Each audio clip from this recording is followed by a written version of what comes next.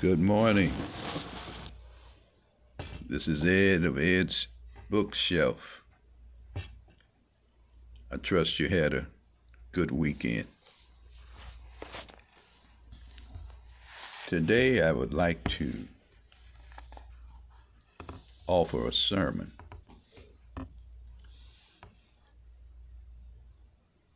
It's called Remember Death. And it was a sermon that was preached in the year 1860, I believe, by one of the world's greatest pastors. I affectionately call him my pastor, Charles H. Spurgeon. The sermon was entitled, Remember Death. And it is as relevant today as it was then. The scripture that denotes this verse is Deuteronomy 32:29. Oh, that they were wise, that they understood this, that they would consider their latter end.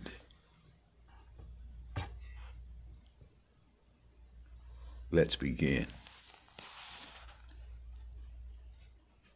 Man is unwilling to consider the subject of death. The shroud, the mattock, and the grave, he labors to keep continually out of sight. He would live here always if he could, and since he cannot, he at least will put away every emblem of death as far as possible from his sight. Perhaps there is no subject so important which is so little thought of. Our common proverb that we use is just the expression of our thoughts. We must live. But if we were wiser, we should alter it and say, we must die. Necessity for life there is not. Life is a prolonged miracle. Necessity for death there certainly is. It is the end of all things. Oh, that the living would lay it to heart. Some years ago, a celebrated author by the name of Drelincourt wrote a work on death, a valuable work in itself, but it commanded no sale whatsoever. There were no men who would trouble themselves with death's heads and crossbones. And to show how foolish man is, a certain doctor went home and wrote a silly ghost story, not one word of which was true. He sent it to the bookseller. He stitched it up with his volume, and the whole edition sold.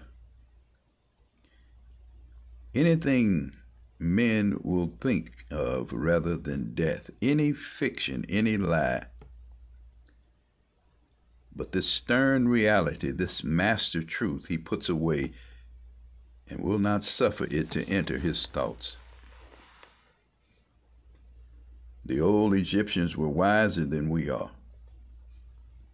We are told that at every feast there was always one extra guest that sat at the head of the table. He ate not, he drank not, he spake not. He was closely veiled. It was a skeleton which they had placed there to warn them that even in their feastings they should remember that there would be an end of life. We are so fond of living, so sad at the very thought of death, that such a more as that would be quite unbearable in our days of feasting. Yet our text tells us that we should be wise if we would consider our latter end. And certainly we should be, for the practical effect of a true meditation upon death would be exceedingly helpful to our spirits.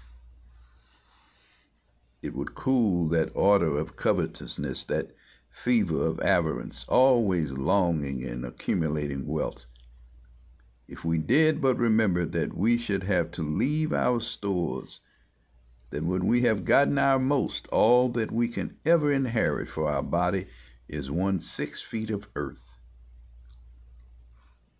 It would certainly help us to set lightly by the things which we here possess. Perhaps it might lead us to set our affection upon things above and not upon the moldering things below. At any rate, thoughts of death might often check us when we're about to sin. If we look at sin by the light of death's lantern, we might see more of the hollowness of sinful pleasure and of the emptiness of worldly vanity. Surely we should be kept back from many an evil act if we remembered that we all must appear before the judgment seat of Christ. And maybe, too, these thoughts of death might be blessed to us in even a higher sense. For we might hear an angel speaking to us from the grave. Prepare to meet your God. This might lead us to set our house in order, because we must die and not live. If even one of these effects shall be produced by considering our latter end, it would be the purest wisdom continually to walk arm in arm with the skeleton teacher, death. I propose this morning, as God shall help me, to lead you to consider death. May the Holy Spirit bend your thoughts downward to the tomb. May He guide you to the grave, that you may there see the end of all earthly hopes, of all worldly pomp and show. In doing this, I shall thus divide my subject. End of part 1.